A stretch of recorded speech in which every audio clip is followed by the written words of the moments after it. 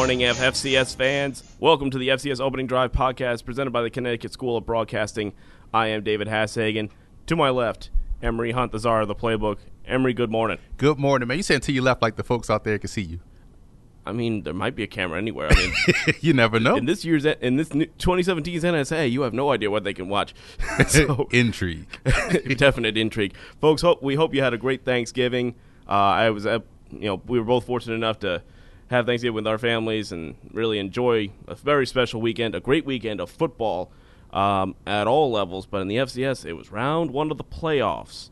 And we will get to the playoffs in a minute. But, folks, don't forget, you can listen to us. You don't have to listen to us just one time. You can listen to us multiple times. All the time. Like 2-3 times in a row, consecutively. Or maybe that's just me. You can search on iTunes, Football Game Plan Podcast. Give us that 5-star rating and subscribe to our channel for all of your football game plan knowledge. Also go to footballgameplan.com/FCS kickoff. Go to youtube.com/football game plan for all of your football game plan content. Emery's always got some great stuff. And now that we're getting past the regular season into the postseason, we're starting to get into scouting too. So any of you draft nerds out there like I am, that's the place to go. And don't forget, you can follow us on Twitter at the FCS Kickoff, at FCS Opening Drive, and FBall Game Plan. So we're going to start off the show today, folks. We're going to do a little bit of a switch up here because the main event is the postseason. But we got to talk about what I like to call Pink Slip Week. And once the regular season ends, I mean, you're seeing it all over college football. Heads start to roll. And let's just go through these, Emery, real quick. And let's talk about the changes that have been made. We're going to start with Alabama A&M. James Spady, fired after 4 seasons, 4-7 record this year. Surprised? Yeah, not really, because you kind of saw that coming, man. They just couldn't really get on track. I mean, he has brought in some really good recruiting classes, so the next coach should be set up for success. They couldn't really figure out their quarterback situation. I do think this past recruiting class, they had some gems in there, and they started a freshman out there this year. So, but you have to start getting wins, and that's important. Unless you start to see growth, like we always talked about Rhode Island. How even though they were not a good team record-wise, right, you saw growth, just like Georgetown. But you didn't really see that from Alabama A&M. Another coaching, one of the coaching legends and a player, legend as a player, Monte Coleman, after 10 seasons, he resigned at the head of Arkansas Pine Bluff. 3 straight years, though, in last place in the division in the SWAC. But he decided to move on.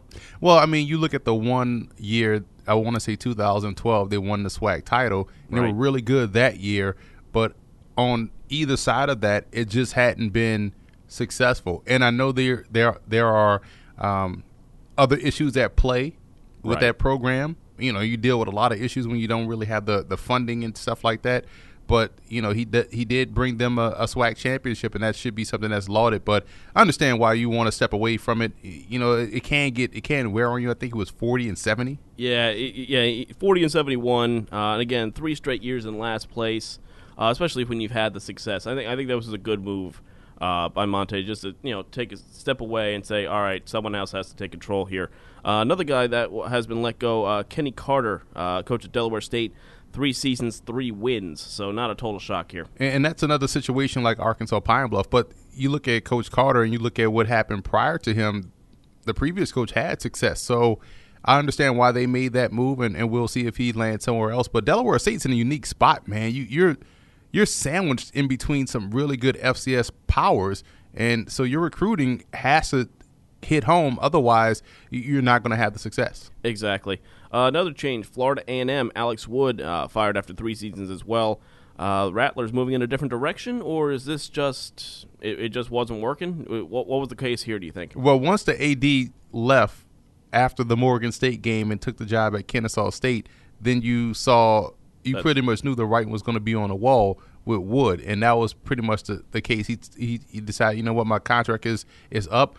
I'm going to go ahead on and take the quick out. I think Florida A&M is ready to win whomever takes over that job. I think they have a lot of talent. He did a great job recruiting. Yeah, I always find that funny, too, how a coach has to follow an AD. You know, that's always strange to me. It's like, oh, the guy who hired me is gone. I have to leave.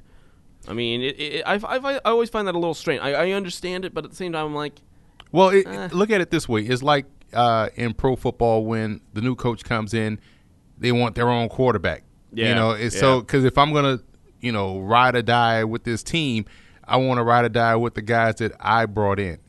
So an AD is basically saying, if my job is tethered to the wins and losses of this coach, I want to at least bring the coach that I think could move this program forward. Absolutely. Another midseason change, but we want to talk about it anyway. A staple in the Patriot League, Tom Gilmore out at Holy Cross. That was shocking when that came across. Yeah, that was a bit of 14 seasons, 72 and 81, but about 500 in the Patriot League. Was this just a case of I've had enough, I got to go?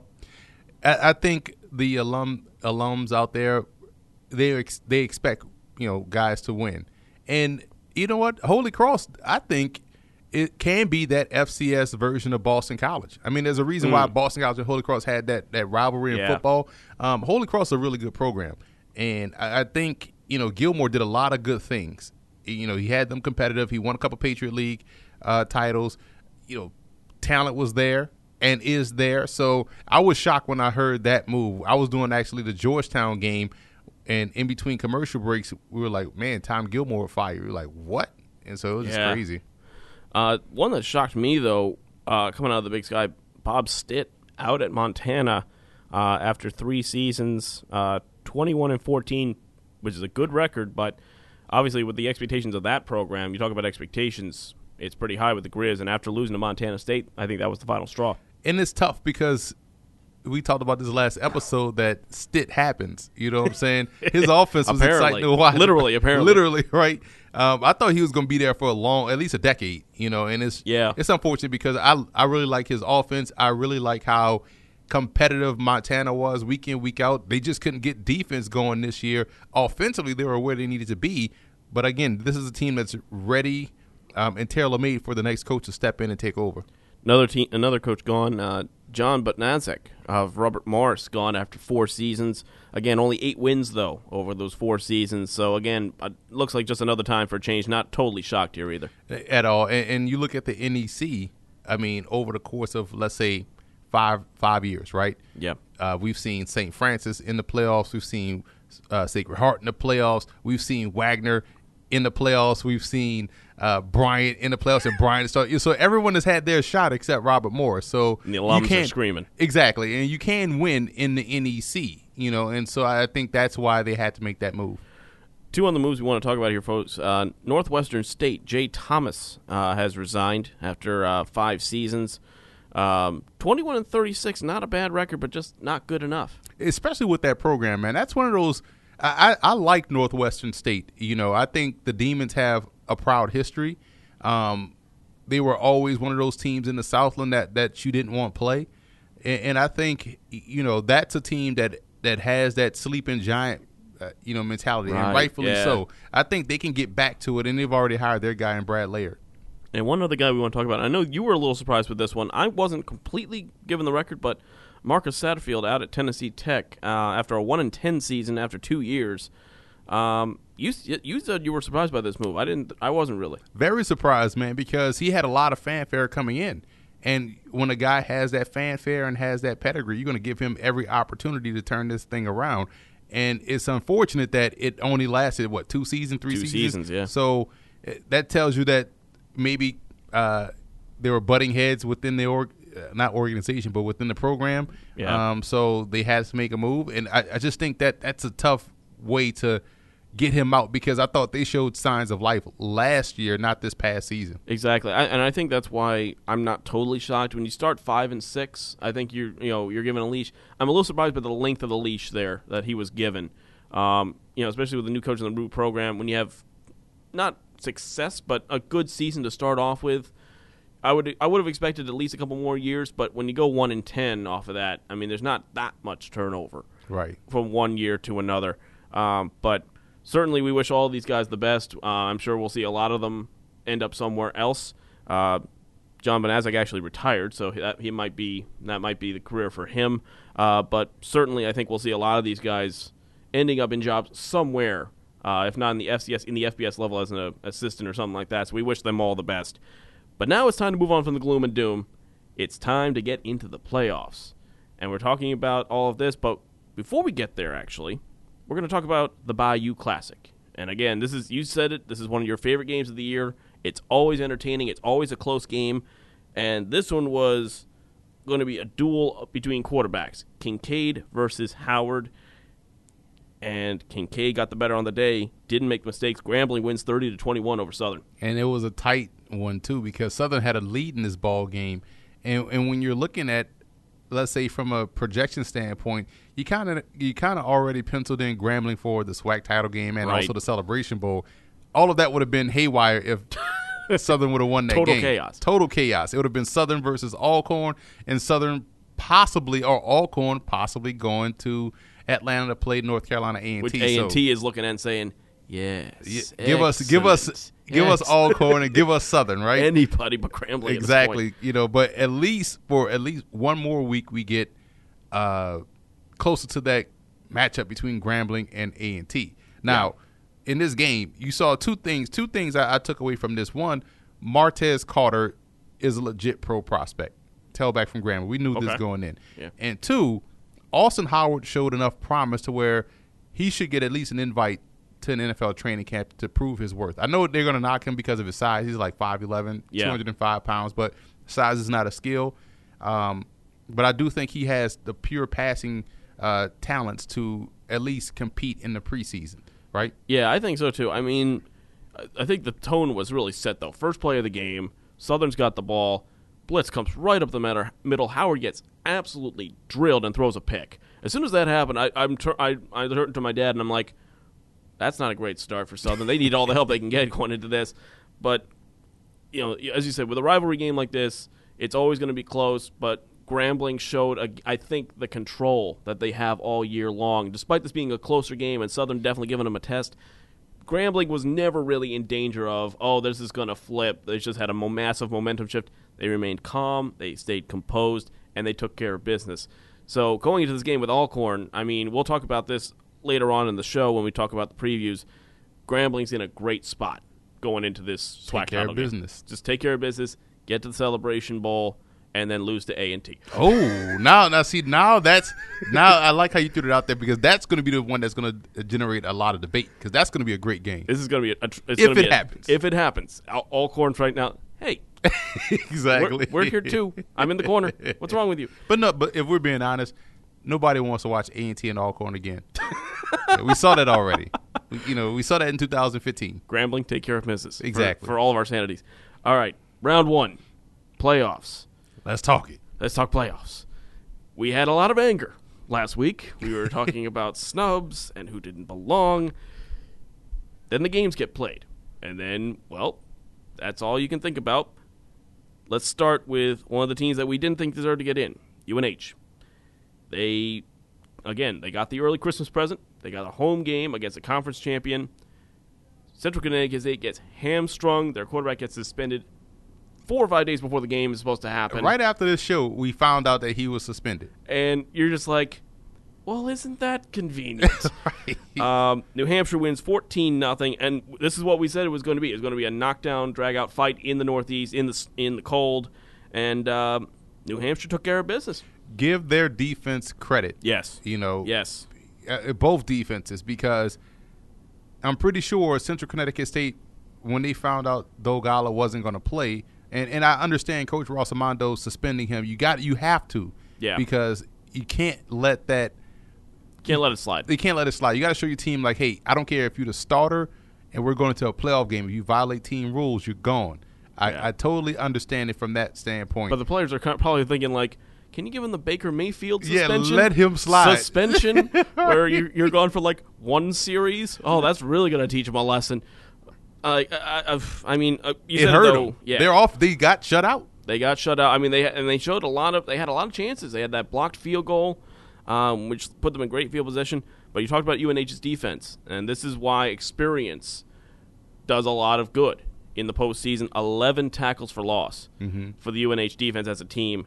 That's very, very tough to overcome as not a high-powered offense. And credit Trevor Knight as well, too. Nearly 300 yards passing. He did what he had to do. We knew he was talented. But that Blue Devils defense did their best to try to keep them out the end zone. And they played hard. But this is what happens when you don't play without your starting quarterback. Yes, and I do think they did expose UNH, though. Because, again, this is Central Connecticut, and they only won 14-0. Right. I mean, and people talk about the CAA versus the NEC, and calm down. You're right. I know. I'm getting ahead of myself. Don't get off the script. We're going to get there eventually. But Trevor Knight, a decent game again, almost 300 yards, 299. Malik Love, 10 catches for 123. He had a really nice game.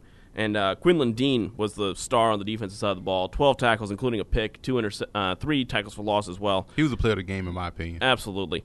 So UNH moves on to the next round. We'll break down the second round a little bit later on. Let's talk about the other team that we thought was a little questionable. Although I think you could easily make the argument that they were the last team in, Northern Iowa.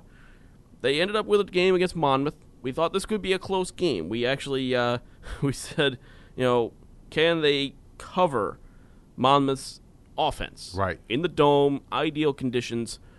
They did more than cover Monmouth's offense. They smothered Monmouth's offense 46-7 to the Panthers in the dome. I knew this was going to be a problem after the first series. Remember we talked about on this show last week, if Kenji Bahar can protect the football, they'll win. And he threw an intercept on that first series. Yep. So right then and there, that started the onslaught. And they just couldn't get out their way, number one. But Northern Iowa really went out there and dominated these guys from start to finish. Yeah, and again, you talk about, it's the experience of playoff football. It is a different environment. You have to play a different way. And when you had Eli Dunn playing the way he was, very efficient with the football, 4 touchdowns. Javion Browning with 14 carries for 136. That's almost 10 yards a carry. Yeah, I mean, if you're going to give a team like that many opportunities, that's the thing with Northern Iowa. They haven't really, in the conference that they play in, they don't get a lot of help. You don't see a lot of mistakes coming out of the Missouri Valley when you play against these top teams. You can't have those mistakes. And you see what happens when you do. And Monmouth learned in a very, very harsh way. They got blasted. And it was crazy is that Northern Iowa's passing game was impressive. Yes. I know Northern Iowa can run the football. But Doris Fountain, what a game he had, too. He was balling. He's a pro prospect. He's a pro prospect now for a lot of people. Oh, my goodness. He was legit on fire. 10 catches for 139 and 2 scores. And again, we talked about this with the two teams that we kind of thought, were kind of slipped in by the committee. Do you have the attitude of it's nice to be here or the need to prove that you belong here? And New Hampshire, they were happy to be there. Right. And they still got the win somehow. Northern Iowa needed to prove that they belonged, and they did in a big way. They really put it out there on Front Street, you know what? There's a reason why we constantly beat Iowa State. Yeah. This is why. That's it. Let's go to a couple of games that were rematches from the regular season, a couple of revenge-style games, and revenge is best served cold. Oh. And it happened to both. Furman, let's start with them. They beat Elon 28-27. We asked the question which teams would show up, and both teams showed up in a good way in this game. Furman wins on a blocked extra point, and people always undercredit, special teams. If you get a kickoff return, that means if you make a good defensive special teams play, that means just as much, and it proved it because that's what decided the game. And you know what's interesting? And when you have that happen to you, you tend to look at the entire game and look at missed plays. There was a play, I want to say it was maybe the second quarter or third quarter, where Elon off a play action hit the tight end. He was literally wide open. There was no one near him for about 90 yards. Mm-hmm. He may still have been running. He dropped the ball. And that right there is a lost touchdown opportunity. You know, but you see on the flip side, Furman off of play action hit their big wide receiver / tight end. He catches it and outraces everyone to the end zone for a touchdown. Because Elon had some control in this game. They did, and that's what we were talking about, is that who could control the clock. Yep. And Elon, for a majority of this game, did control the game, and they had it in their hand. That last score where the extra point was blocked, that was the last score of the game, and they still had 12 minutes. Yep. And they just couldn't finish. Furman, though, P.J. Blazikowski, great game all around from him. Dual-threat quarterback, accounting for 3 touchdowns. And Andy Shumpert, 4 catches for 89 and 2 scores. Absolutely huge day for him. And Furman, we talked about that. They had that nice run at the end of the regular season, then lost to Samford, and you're like, all right, how are they going to drop off? Are they going to come back from this? They came back just fine, and now they got an in-conference matchup in the second round. Well, and for Elon, this has been the story all season long. They've always played close games. Yeah. Every game. Outside of the FBS opponent they played, all their games have been close. So this was par for the course. And you figured that at some point close games would catch up with you. It did in this one, albeit it was kind of fluky, the blocked extra point. Yeah. However, you still had enough minutes left in that game to really mount something. Plenty of time. And again, we talked about those missed opportunities. Those things tend to add up. That's why you have to really fight hard for an entire 60 minutes. Another revenge game that we had in the first round was the rematch between Kennesaw State and Samford, the Big South champions, taking on the second-place team out of the SoCon. And Kennesaw State, we said they might make some noise.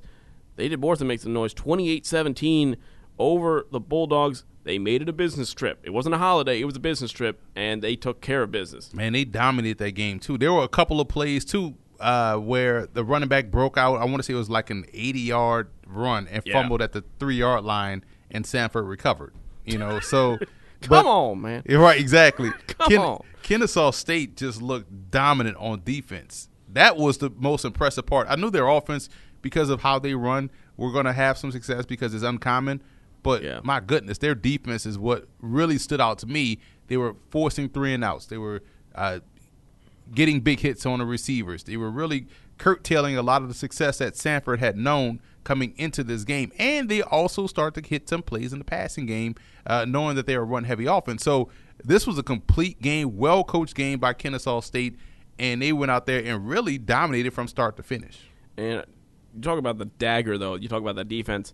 The interception return for a touchdown by Akabren Rawls right in the fourth quarter. That was an absolute killer in this game. Also finished with 7 tackles. He had himself a pretty good day out of the secondary. But you talk about Samford and their success, and that was Devlin Hodges. Could you contain – you can't really contain Devlin Hodges. He's one of these quarterbacks that he's going to get yards on you. It's kind of like I had a friend that worked with the Cleveland Indians for a little while, and he said, when you were playing Manny Ramirez in his prime, you knew he was going to get 2 or 3 hits off you. Right. But you just had to make sure no one else did. And what you see here, you look at the stat line for Hodges, it doesn't make much sense. 39 of 66, 396. As soon as you see that 396 number, you're thinking, okay, he put up some scores. 1 touchdown. 1 touchdown through the air. So you throw for all those yards, you get down to the end, you can't put it away. And, again, you talk about Kennesaw's defense. They just absolutely contained him. Bryson Armstrong, 16 tackles in this game. Had himself a hell of a day. That's your guy. You talked about him last episode. You're welcome. I'm just saying. This kid is for real. 16 tackles again. And you held him in check, and that was enough to get the job done. Let's move on to the wild game, though, of this weekend, and that was South Dakota versus Nichols. Down in the Bayou, down in Thibodaux, and you said this could be a wild one. You said this could be because they play the same game, and you talk about how, Nichols wins the close games. Well, they had a close game, and South Dakota usually isn't used to this. They got the job done in an absolutely wild quarterback duel in this one. 3 interceptions by Chase Fourcade. Yep. That's the difference. No TDs. No TDs, 3 intercepts. That's the difference. You cannot turn the ball over, man. And you can't turn the ball over 3 times. And a lot of those were just bad interceptions. It wasn't like, a situation where the ball bounced off the receiver's face and into the hands of a defensive back. They were overthrows, just bad reads, and it really killed their momentum because if you watch the game, Nichols had plenty of opportunities to score. They were moving the football, and they did score. They were moving well against this defense, and that is the other concern for me about South Dakota. Remember, they lost 3 straight games going into the playoffs. Yeah. And, I already knew that was an issue going up against an offense like Nichols and how they play. Like I said before, they play the same game. But when you turn the ball over, you give a guy like Chris Streveler, who's in the running for the Walter Payton Award, more opportunities with the football. He gets hot. Don't do it. Don't do it. You go. He makes you pay. He was accurate as hell throwing the football. 4 touchdowns, 378 through the air for Chris Streveler, and you know what he can bring to the table every single week. And this is, I think, the only way South Dakota is going to have any chance of making a run here is if he can just light up the scoreboard.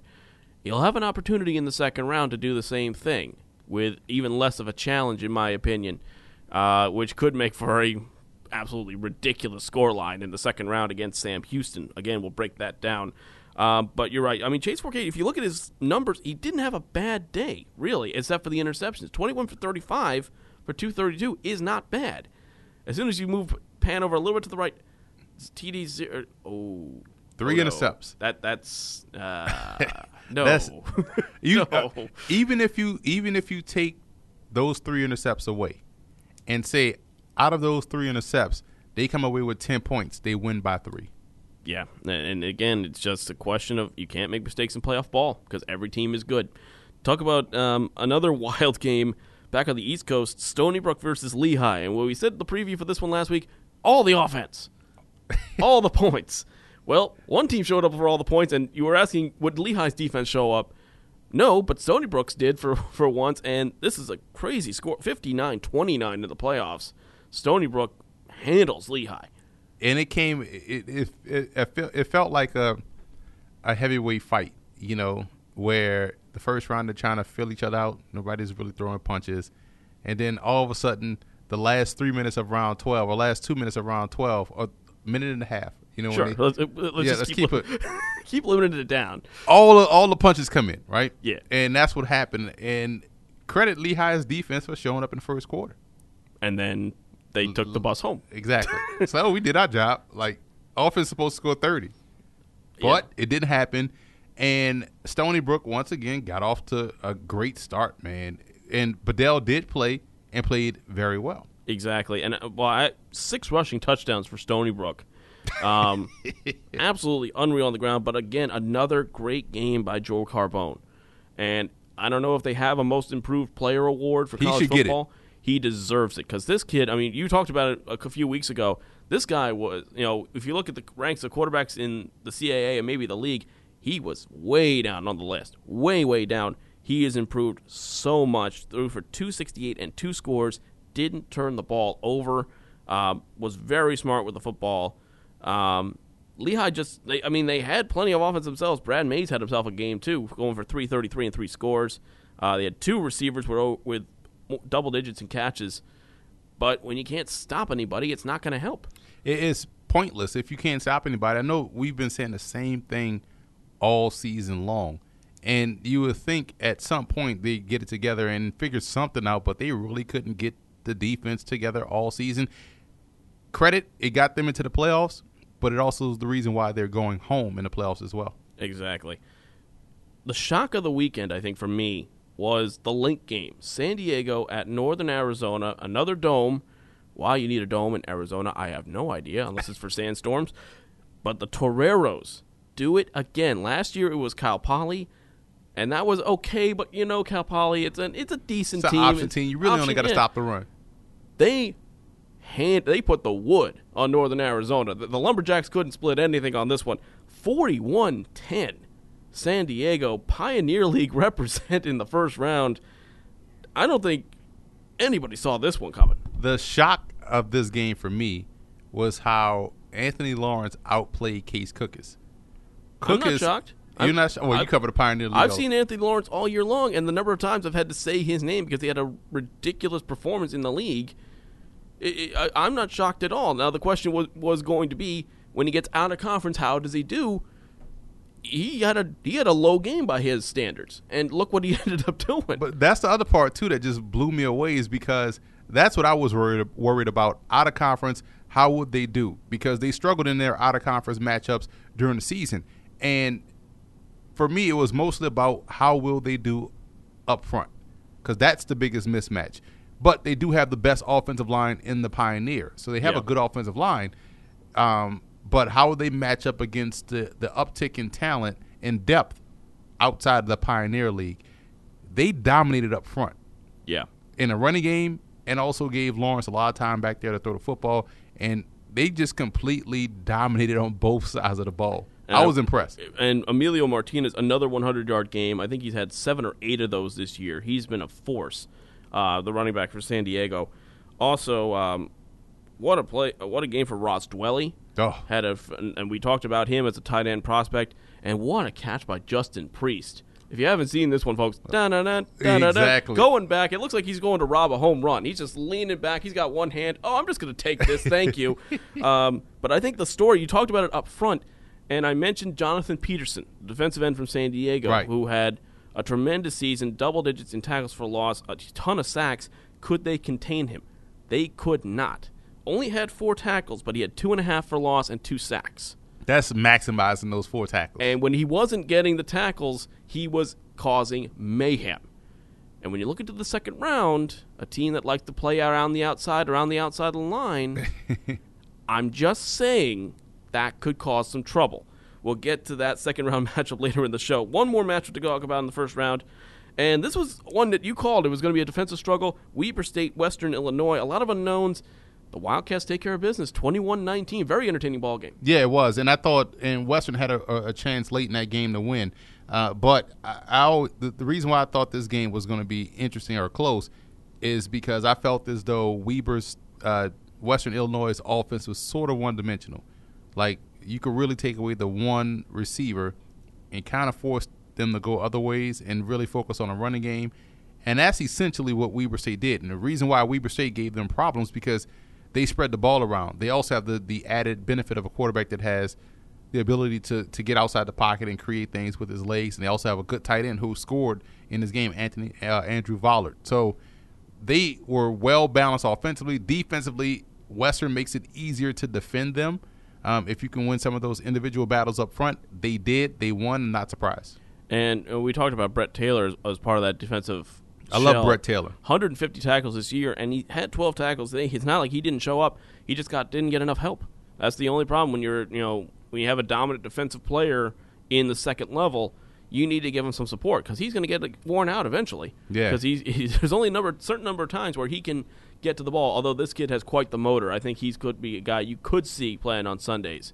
They pumped out linebackers in the Missouri Valley Conference. We saw Dylan Cole play great football for the Houston Texans before he got injured this year as a rookie. Exactly. And, I mean, Stephon Cantwell, great game for him, for Weber. You talked about Vollard. I mean, it was the weekend of tight ends.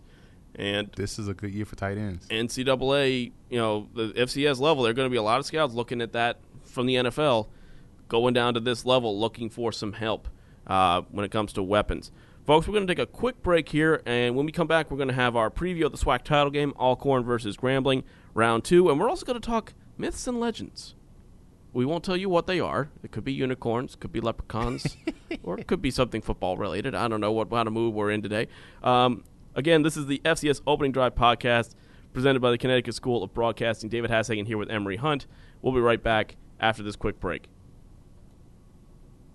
So you've been thinking about changing careers. Well, now's the perfect time to check out Connecticut School of Broadcasting. We have nearby campuses in Stratford, Connecticut, Westbury, Long Island, and Hasbrook Heights, New Jersey. Almost everything you hear on the radio, everything you see on television and on the internet was made by a creative team of audio and video professionals. Producers, camera operators, sound designers, these are the people who work behind the scenes to make it happen. Connecticut School of Broadcasting can help you switch from your current career path to the more exciting world of audio and video production. We've placed thousands since 1964. Visit GoCSB.com, call 1-800-TV-RADIO, and come in for a studio tour. It's your chance to test drive the same equipment that's used in real radio and television studios, talk to the instructors, and meet other people who share your excitement about the radio and television industry. Listen, if you're ready for a career change, if you like the idea of working behind the scenes, come in and see what a career in broadcasting is like and see if it's right for you. Connecticut School of Broadcasting has nearby campuses in Stratford, Connecticut, Westbury, Long Island, and Hasbrook Heights, New Jersey. Call 1-800-TV-RADIO or visit GoCSB.com. Welcome back to the FCS Opening Drive podcast, folks. David Hassagen here with the czar of the playbook, Emery Hunt. Don't forget, folks, you can listen to us on iTunes. Search Football Game Plan Podcast. Subscribe. Give us that 5-star rating. We're on YouTube/Football Game Plan, on Twitter @FBall Game Plan, @FCS Opening Drive, and the FCS Kickoff. And go to footballgameplan.com/FCS Kickoff for all the information you can ever need. Emery, let's talk myths. Let's talk. And I know you came in a little fired up. This morning. And we're talking about the myth that is strength of conference. And we all know, I mean, we all know the CAA and the Missouri Valley are better than everybody, right? I mean, am I wrong? Conferences never played nobody. Think about that. Everyone talks about, you hear it at the SEC level. You know, you hear the SEC this, SEC that. Even at the FCS level, there's still some elitism that goes on. Like when we talked about our playoff snubs. I don't know what you're talking about, sir. There's no elitism here in college football. I don't know. It's amateur sport. Please, go on. It is crazy because you see it all the time. Like, yeah, we talked about our playoff snubs last week, and teams that should have gotten in, who got snubbed, who shouldn't have gotten in. People were in my mentions. Like, they were adding you? They were adding me. Like, literally adding me. Oh, boy. And saying, hey, how can you say this about the Missouri Valley? They deserve all the teams in. Funny how no one talks about Indiana State. How many games they won this year? That would be 0, I believe. Exactly. Yep. And so my thing is, conferences don't determine strength of teams. Quality of talent and coaching determine strength of teams. Right. And also, if you only focus on your own conference, if all you watch, like, you can't at me and be sitting there with a North Dakota State hat on, in a North Dakota State sweatshirt, wearing bison pants, sitting in the beautiful mountain area of North Dakota talking about, the Missouri Valley Conference is the toughest conference. Of course you're going to be biased. But we are national pundits. We are national writers, analysts, reporters, correspondents. We've seen multiple teams across the country. So if I say Weber State has a chance to beat Western Illinois or will beat Western Illinois, believe the fact that I've seen Weber State play and I've seen Western Illinois play. It's frustrating because this happens on Sunday. People in my mentions again. This was about this was yesterday. This was about, I want to say, the Browns. Mm-hmm. Browns fanalist. You know, this is the problem we have now. I like that term, fanalist. Fanalist, yeah. Because that's all they are. Keyboard GM. Exactly. You know, guys that love their team, they're fans of the team that now have a platform to write and talk. They're talking about Deshaun Kaiser. I'm like, the guy played well. It's clear that they don't have receiving options. Now, he just got back Corey Coleman. He's going to get back Josh Gordon next week. Right. They're finally starting to realize Duke Johnson is dangerous with the football. And they have 2 good tight ends, one from Princeton, FCS, and Seth DeValve, who caught a great pass yesterday, and David Njoku, who they drafted out of Miami this year as a rookie. So he's going to have more weapons. They're playing without Joe Thomas. The offensive line isn't what we thought it was going to be in the preseason, prior to the season. So I've said, like, hey, if you're watching the Browns and you say that Deshaun Kaiser is the problem as a 21-year-old rookie, then you don't know football. Fanalist in my mentions. Here we go. Well, I watch the game every week. I watch every play every week. Like, through what colored glasses? Right, because if I cover the freaking NFL too, and you think before I make a statement that I hadn't watched the games, what the hell? That's the same thing with these strength of conference and stuff. Like, you just hadn't seen Northern Iowa play. I have seen Northern Iowa play. I've also seen Monmouth play, and Monmouth has a lot of talent. Yeah. So here's why I think Monmouth has a shot. I mean, that's what we do the segment at the end of the show where are you going to be every week? And it's not on the couch. You're at 2 or 3 games a week. I know that, and some of it's D2. I get that. But, right. And some of it's, but you're there and you're watching. And I think what this comes from. Obviously there are blue blood programs. Right. And some teams, rightfully so, have to put on a pedestal. JMU, good for a long time. North Dakota State, good for a long time. I think where this comes from is they're the ones winning the national titles. Right. North Dakota State won 5 in a row. JMU won last year. But it was funny what happened when Eastern Washington got some success. Oh, that was a fluke. Right. It was a one-off. They must have had a decent class. That'd be good for a couple of years, but then they're not going to be that good anymore. Which, I mean, technically this year could be backed up. But did you hear an onslaught of, the Big Sky is, they deserve 9 teams in? No. Yeah, I mean, and we made a case for the Ohio Valley. Exactly. We made it. I mean, you have Austin Peay who stood up to 3 FBS teams and almost beat one of them. You have Eastern Illinois, who's, I believe they came close to beating Northern Illinois. They came at a pretty good season. They had a couple teams in that conference that are beating FBS opponents. So how can you go out and say, oh, the Ohio Valley is weak? Is it not as strong as, the CAA? Maybe not. Maybe it doesn't have the depth. You cannot disqualify a team from where they play. I mean, Lehigh, yeah, okay, they were 5-6. They can throw the ball. They don't have much defense. Fair enough. If that was not Lehigh and that was Colgate, Colgate wins that football game. Bingo. By 1.5 miles. It wouldn't have even been close. But now it's the whole, you see, UNH shut out Central Connecticut. They beat a conference champion. So obviously, no. Central Connecticut lost their quarterback to a suspension. Still almost beat them, and they only put up 14 points. Didn't Colgate win a national championship in like 2005 or something like that? Something like that. They won a championship and also had a Walter Payton Award winner in Jamal Branch. So it's obvious that a championship caliber team, and 2 years ago, Colgate won 2 games in the playoffs, I believe. Yeah. So I can see 2 championship teams coming out of the Southland this year. Exactly. Central Arkansas and Sam Houston State are top 8 seeds for a reason. But they're being discounted just like, they're not going to get to the final. They have to go through a Missouri Valley team. Somebody made a case for Youngstown State deserving to be in. How? Is that person saying? Well, because they play in a team, they beat each other up. That's the other myth, too.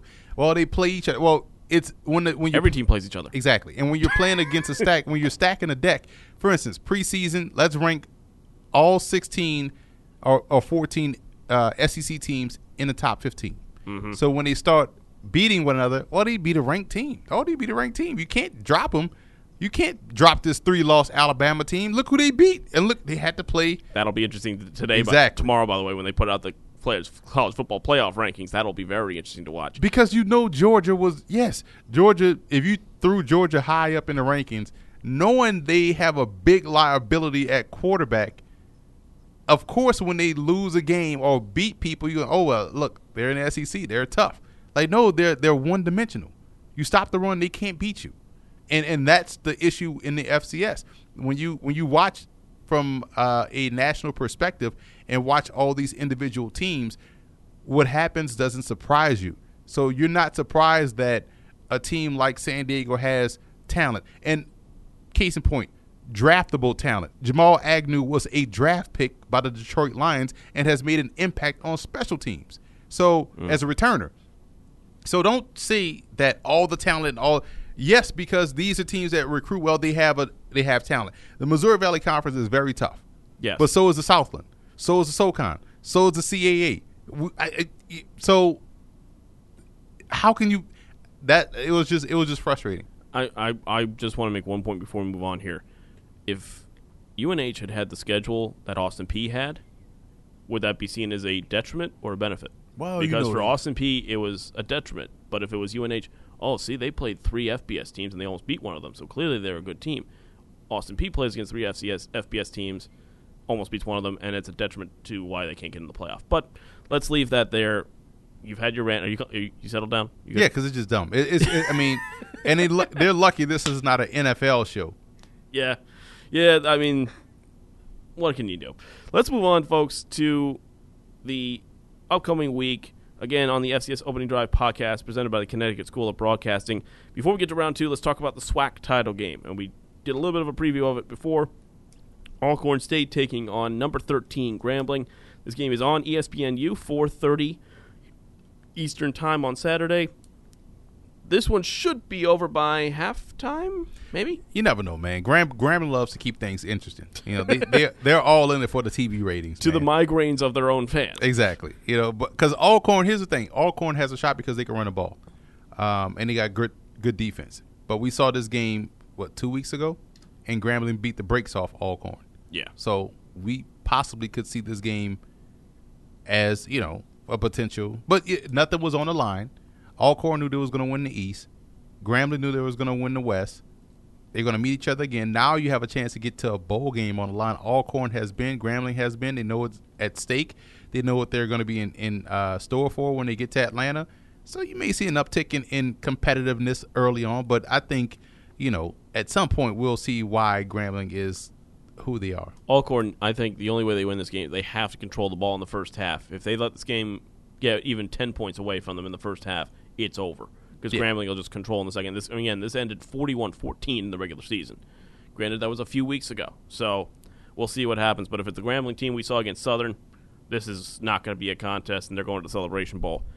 Round 2 of the playoffs. How we involve the 8 seeds, the top seeds. Now things get interesting. Let's start things off with another regular season rematch from the SoCon. Number 7 seed Wofford will be the hosts against the Paladins of Furman. These two teams squared off in the regular season. Wofford only won by a point. And if you like running football, this is the game for you. This game going to be an hour and a half probably. Oh, I mean, you're talking about your 2 top 15 rushing offenses. Furman at number 11, Wofford at number 8. I think Furman, though, this is, again, a strength versus strength because Furman's 23rd in total offense.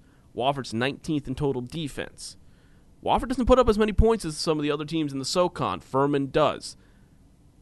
And Furman is a much different team than what Wofford saw in the first 3 weeks of the season. They went on that massive run. They've gotten into form. And you know they're going to be like, okay, we just survived against Elon. Let's take care of business. Furman also throws a football, too. Which Wofford definitely doesn't. Exactly. So that's something that could be the biggest X factor in this game. I do think we're in for a treat because you get to see 2 rushing offenses. And I love rematch games because as a football junkie, you love to see what adjustments are made by the coaching staffs and what new wrinkles they're going to throw in that the other team didn't see before. So this should be another entertaining game down there in Spartanburg. Next game on the schedule, number 1 seed JMU. They're hosting Stony Brook. Now, we saw what Stony Brook could do on the offensive side of the ball. Granted, it's Lehigh, but 6 rushing touchdowns. This is another strength versus strength, though, because JMU's also got a pretty good running game. They're 18th in the country. Stony Brook is number 12 in rushing defense. Is that what's going to decide this up front in the trenches? I think it's going to come down to Joe Carbone making plays in the passing game once again. Smart plays. It's exactly. Smart because plays. This is not the same JMU offense we saw last year. Last year, they were routinely putting up 70 and 80 points on people. They're not the same explosive offense. However, their defense is good. Great. So, yeah. It's going to be a challenge, but we'll see if Carbone in the passing game of Stony Brook is up for that challenge. That's going to be the biggest key in that game as well, too. So that's what I'm looking at. I think the thing when it comes to JMU, I mean, the only way Stony Brook, I think, has a chance is if this game stays close. Because confidence will start to build up. 10 points is the most they can let this game get away from them because they're going to have to make stops every single time. Almost every single time JMU gets the ball. I just don't see it happening. JMU is just too good, and they have a good offense too. It's not what they did last year, but they're still 11th in points per game in the country. So they still are a Conference USA team, in my opinion, man. They should move up. JMU should move up. They are super talented. And I think JMU, if they did move up, Central Florida could have some competition right now. Yeah, that's true. I mean, you saw what they did. They totally dismantled East Carolina. So I think this is going to be an interesting matchup. I think JMU, though, the quality's too much. I think they pull away at the end. Next matchup, another game for the lovers of rushing offense. Kennesaw State. Will they pull another shock against number 3 seed Jacksonville State? This is going to be a great game because I think there's some potential for some intrigue in this one for me personally. This one has a ton of intrigue because at what point does a team start to believe that they are supposed to win? You know, and when you're winning a lot of games, you're winning convincingly. You just came off a great win against Samford, who had the offense. I thought Samford was going to win that game. I thought the storybook ending would have been closed and put away last week. Yep. I thought Samford was going to win. So now you beat Samford. You have momentum. You're winning games. You're confident. You face a team that, you know, is one-dimensional in a way. Yes. Can you win those battles consistently? That's going to be the biggest game. I think this one will be one of the more physical games of the weekend. This game, if Furman Wofford's done in an hour and a half, this game's done in an hour 15. True. It's a little bit smaller turkey, cooks a little bit less. You're talking about you have 2 top 15 rushing offenses going up against each other. You also have top 10 in total defense and points per game defense on both sides of the ball. This game could easily finish like 6-3.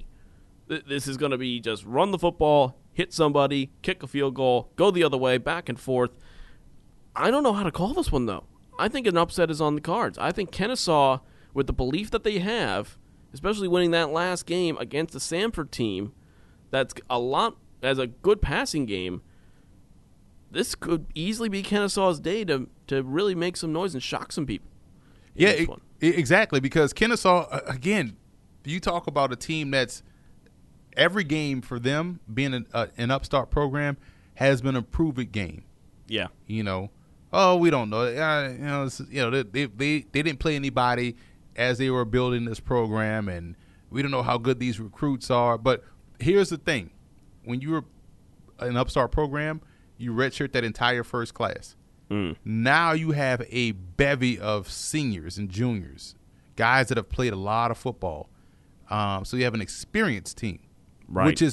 Which is very underrated. So we'll see how this thing plays out on Saturday. Next matchup, and this one could be it could be a bloodbath, but maybe not. UNH, they have to travel. Oh, do they? They travel to Central Arkansas to take on the Bears. Mike McCarthy, his beloved Purple Bears, number 4 seed. This one, if you look at what Central Arkansas has done, could be done by halftime, but UNH is a different wrinkle. It's something they haven't really seen before, I don't think. I know I'm supposed to sit here and make a case for both teams, but it's really hard to make a case for New Hampshire against this team. Because I feel as though as great as Central Arkansas has been all season long, they are still being undervalued by national pundits, and people are still ignoring the Bears. I think this is going to be a statement game. And we just saw, and I know you can't, new team, new opponent, different matchups, but Central Connecticut State, if they had their starting quarterback, they beat New Hampshire. Yeah. So this is going to be a really tough game for the Wildcats because I think the Bears are loaded, and this is a game where they're going to try to make their name known to the masses. So if New Hampshire's going to win, they're going to have to carry that same defense, hope that same defense. But again, this is a different matchup. This is a team that can really win up front. Their offensive line is phenomenal. So the Wildcats will have to be ready to win those battles up front if they're going to win this game. You have two teams that can really sling it. I mean, you're talking top 20 passing offenses. Central Arkansas, though, is number 20 in rushing offense as well. Very well balanced. UNH does have the 28th ranked rushing defense in the country. So does that help an advantage? I'm going to try to be devil's advocate here, though. Okay. Of why UNH has a shot. Number 18 in passing offense. Central Arkansas is 72nd in passing defense. Now, I agree with you what the result of the game is going to be, but this is the way I think UNH has a chance in this game. Because Central Arkansas, this is going to be a different kind of passing offense than what Central Arkansas is used to seeing. They're used to the Southland, long bombs, air it out, go long, track meet. New Hampshire is a lot more of a pro-style offense. It's going to be a lot of crossing routes, little middle passes, shorter passes, which if you're not used to it, if your second level is not used to it, the secondary, if they try to go long on New Hampshire, forget about it. I mean, if New Hampshire tries to go long, forget about it, you're done. They go with the middle passes, though. If the linebackers aren't ready for that, that could be where they have a little bit of trouble. I just don't see enough, though. I think Central Arkansas is too balanced. They're too strong. They're too complete of a team to have any trouble, I think. Yeah, and here's the thing with the passing numbers. It's unique because when you are blowing out teams got to throw to come back. Right. You probably have backups in there. So some of that you can explain away, but you do bring up a great point about the efficiency of the passing game. You don't have to always get bombs. You just have to sustain drives and keep Central Arkansas off the field. If they can do that, like you said, they definitely have a chance to win. Next game, another regular season rematch, and this is another chance for some intrigue. Northern Iowa at South Dakota State. These teams matched up in the regular season, and the Panthers dominated 38-18. Is there another shock on the cards here, or is South Dakota State going to be a little bit mad going into this one? Well, you can be mad all you want. Can you deal with what's going to happen on that field? That's going to be the biggest key. But again, like I said before, adjustments, new wrinkles, new personnel, new mindset, playoff atmosphere, win or go home. You're liable to see anything in this game. but Northern Iowa has, like, hey, we beat this team, and we beat them bad. We beat them soundly. So this is going to be a tough game. I think it's going to be tough for both teams. This is going to be a fun one to watch. I think South Dakota State, I mean, we know what they can do offensively. Right. We know they can fly. If Northern Iowa shows up like they did against Monmouth, though, granted they are on the road, which could make a difference, not in their nice little cozy dome. It is a cozy dome, too. It is very cozy. I mean, very, very plush. Very plush seating. Quaint. Very, unlike North Dakota State, which is Intimate. just... Yeah! Right. Exactly.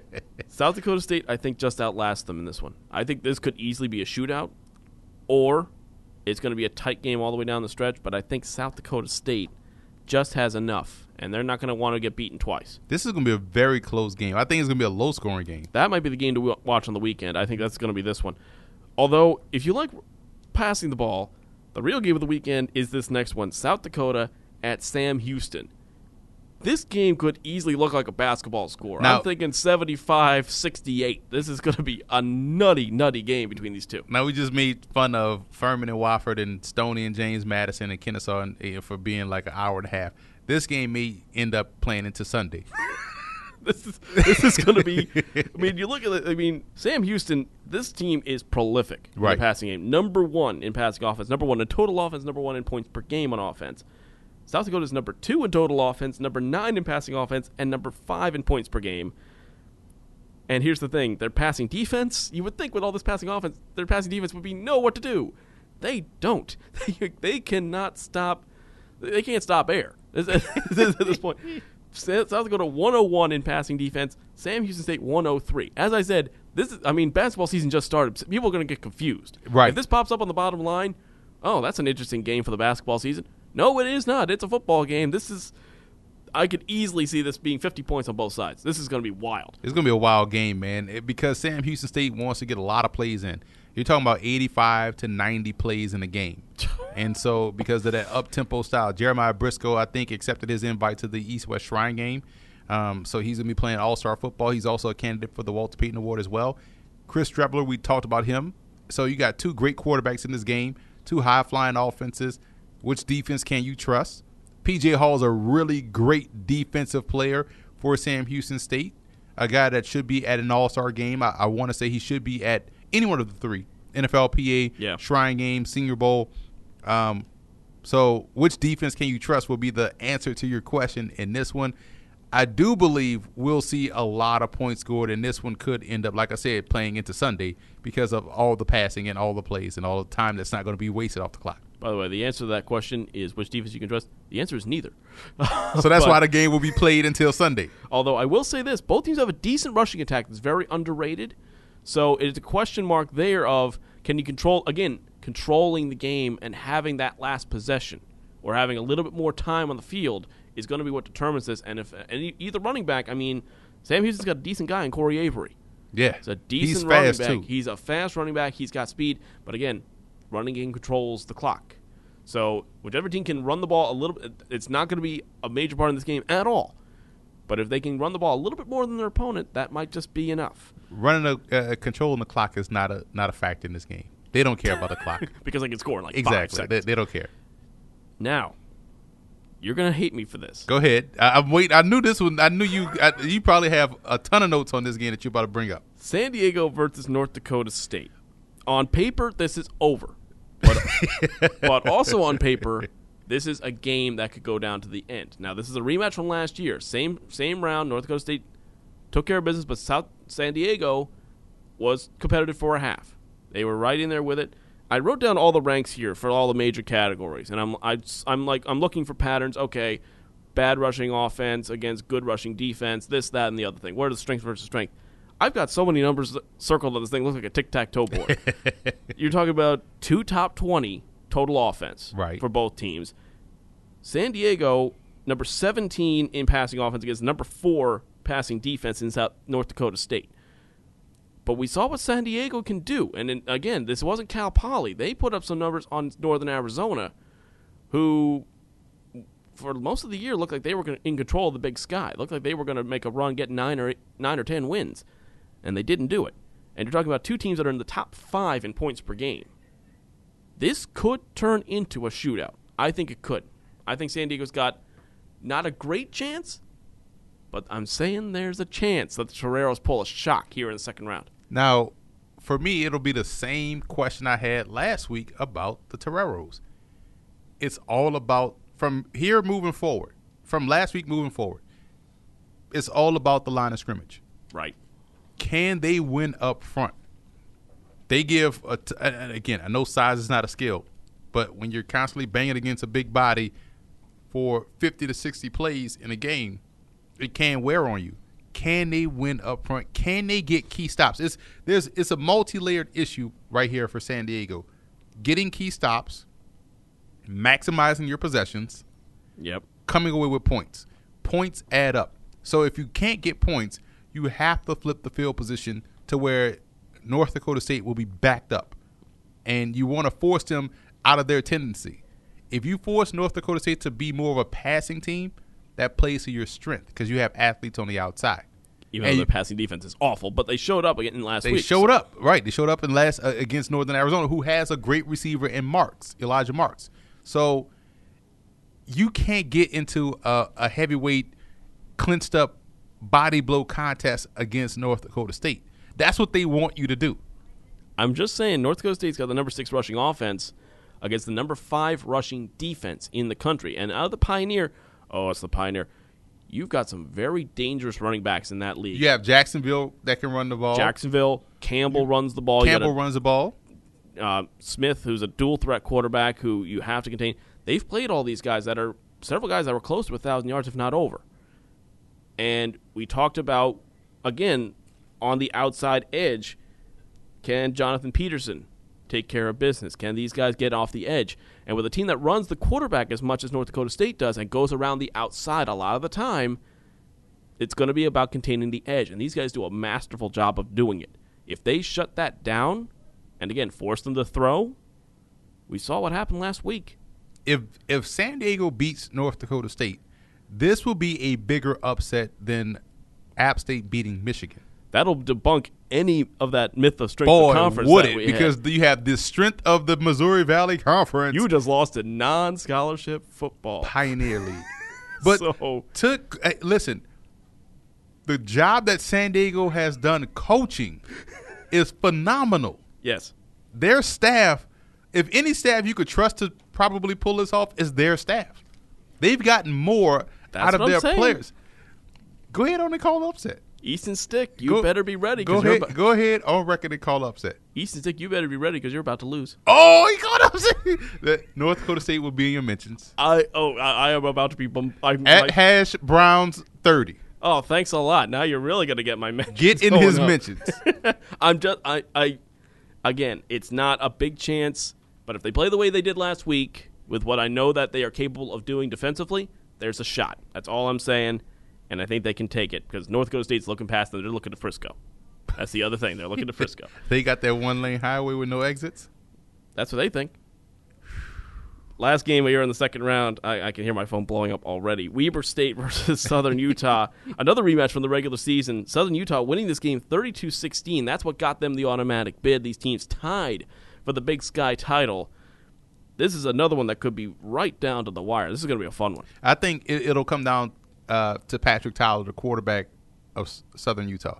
You know, when he's throwing the football well, their offense is cooking with Crisco, you know. But Weber State is just so well balanced. Southern Utah, you know, they have some balance, but I think Tyler has to play well in order for them to have the ultimate success in winning that game. That'll be the biggest question or biggest key that I'll be looking for. These teams do mirror each other quite a bit. I mean, there's quite a lot of similarities between the two. They run a similar type of game plan, as you said.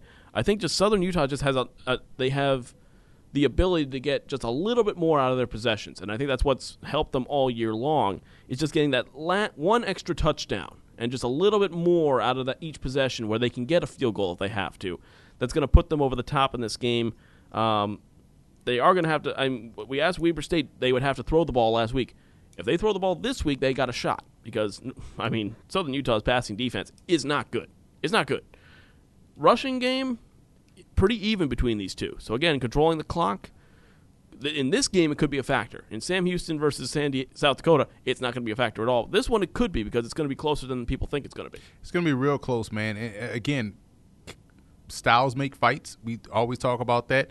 And you also talk about the rematch game. So, once again. Revenge. Intrigue. Served cold, right? Served cold and served playoff style. And it's in Utah, right? It's in Utah. It's cold out there right now. It's cold. You're going to the elevation as well. It's a lot harder to breathe in Utah than people think. Should be a very entertaining game. Going to be a very entertaining weekend. The second round, now it gets real. Okay, you got past your little playing game. This is like in the NCAA tournament. Oh, you won in the first round? Congratulations. Now you get to play Duke. Fantastic. Good luck with this one. It's going to be an entertaining weekend. I may or may have not just cause myself social media suicide by calling that upset in that game. I'm telling you, North Dakota State will be in your mentions, man. Let's hope they don't listen too much to the show. They will camp out and set up them RVs, and somebody will be wearing that bison head, like just camped out waiting for you with a trident. I will say this though, shout out to North Dakota. They have some extremely passionate fans, which I'm always that's very important to me, especially as a soccer fan as well, having that passionate support. So I could take it, whatever you want to dish out. They're a Big 12 team too. Just like I said, JMU is a Conference USA. Bingo. North Dakota State is a Big 12 team. Bingo. The only thing I have against you, Bison, is that you won too much. They won at the Division II level too. So I'm a fan of the underdog, and when a team starts like that, there's a reason I want Alabama out of the playoff in the FBS. They just win too much. Give me somebody different. I just want a little bit of a different flavor. You know what I mean? Mm-hmm. Emory, what do you got coming up this week? Obviously, you're in casual mode. Yeah, I'm in casual mode, man. I have no more broadcasts, so I get to rest. It was weird to not be calling the game this weekend because you doing it from your armchair? You just call games from your armchair? I sit in complete silence. Unless Gus Johnson is calling the game, then I have all the exactly.